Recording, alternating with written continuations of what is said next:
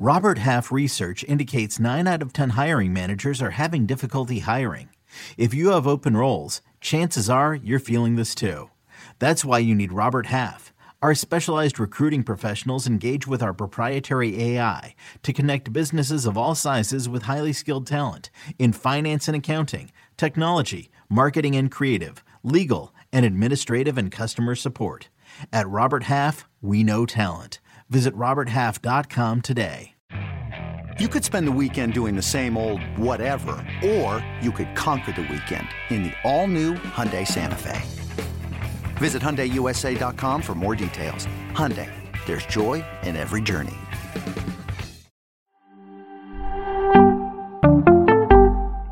We'll do some start-sit questions for Week 5 next on Fantasy Football Today in 5.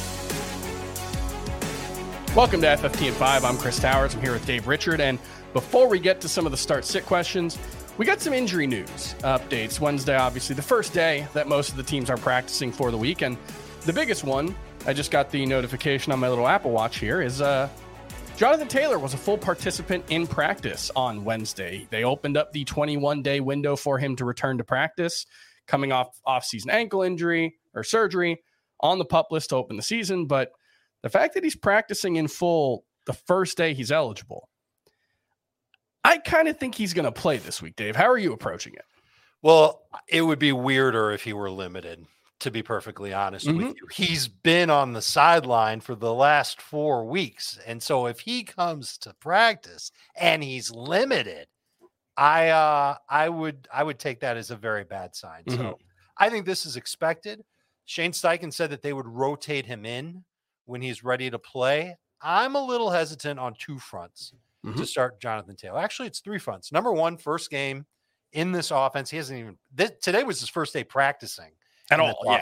And with this quarterback. So it shouldn't take him too long to get up to speed. He's a running back after all, but it's just an issue.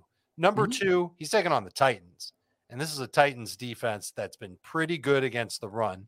And number 3, I don't know how much he's going to play. I don't know how effective he'll be. He's literally going from working out at home to going onto a football field. Now, he's an amazing talent, and I love him. But I also am not sure if that upside from week to week will be there like it would have been in years past, because he's sharing not only with Anthony Richardson, but maybe a little bit with Zach Moss, a little bit. Especially this week, I think. Oh, for sure. Like he'll share. I would assume that he would share a lot this week and then less so as we move forward. Be happy if you've made it this long with Jonathan Taylor on your fantasy team. Hopefully you're not 0-4. You can start him as a low-end number 2 fantasy running back. I'm not going to go crazy and put him in my top 15. Not yet. Yeah, I've got both him and Zach Moss as like low-end RB2s for this week. Partially that's because there aren't a lot of great options, and you might be looking at a situation where you've got like Zach Moss or Dameon Pierce. Well, I might just go with Zach Moss even if Jonathan Taylor's back, just because Dameon Pierce has been so crummy this season. But I know maybe not. Yeah, I'd take Pierce. I think he's probably got the better chance to score, and he's got technically a better matchup than the Colts do. Yeah, that's true. The Titans have allowed the 3rd fewest fantasy points to running backs this season, so it's been a real issue. They funnel teams to the pass. Let's move on to some of these start-sit questions. I want to start with quarterback. CJ Stroud. Last week I said if he has a good game against the Steelers, I think it's all systems go. And yet I do find myself a little wary. It's not that Atlanta's like a super tough matchup. They're like a middle of the pack defense probably, but they are so perfectly content to slow everything down and grind everything out and win. Like the ideal Arthur Smith win is like 17-14. And so I do worry a little bit about that, but he's a top 10 quarterback for me. Are you starting CJ Stroud this week? I'm not starting him as a top 10 guy. I think he's a terrific bye week replacement. As of now, I would start him ahead of Joe Burrow and ahead of Dak Prescott. I think he's in that range of being a top or a 20-point fantasy, 20 fantasy point. I speak for a living, 20 fantasy points or so.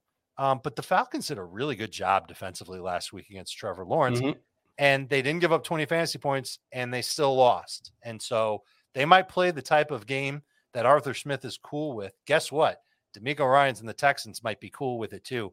And I actually think they'll have a better answer for the receivers, the Falcons will, than the Steelers had last week. So I'm not as excited about CJ Stroud for this week, but fantasy managers who have him should be, because he's really talented.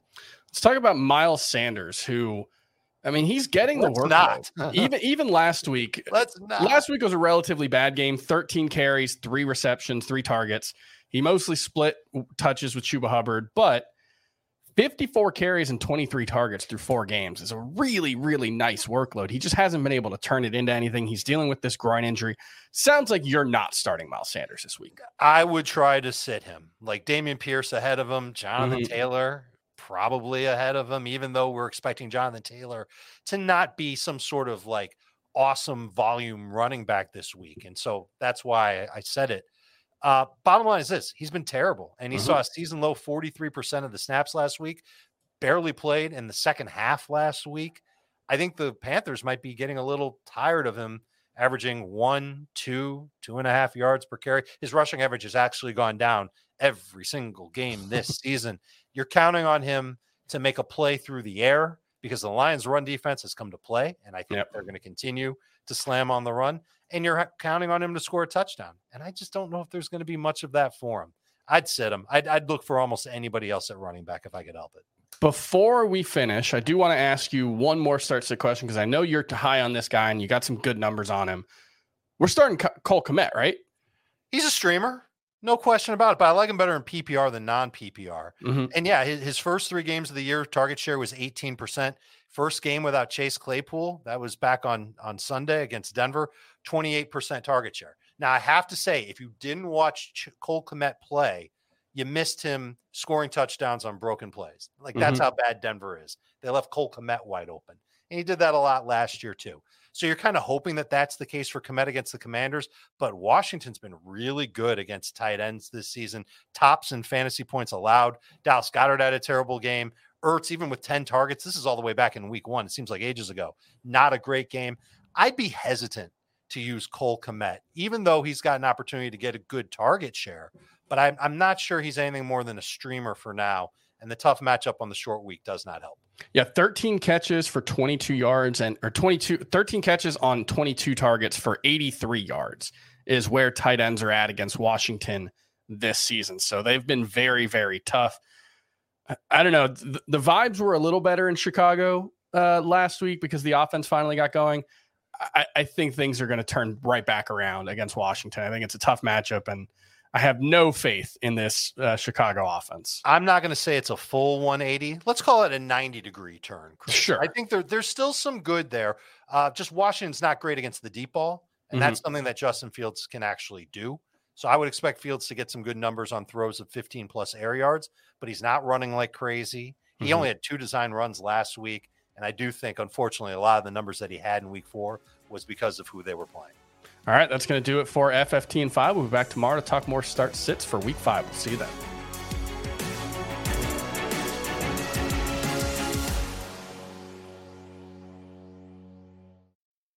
Should you ever set foot outside of the hotel, you will be shot.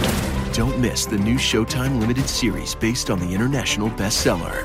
For the last 4 years, I've been a prisoner. Why are they keeping you here? Starring Emmy Award winner Ewan McGregor. This is the brave new world that you dreamt of. Be very careful. You are still a prisoner here. Everything in this new world comes at cost.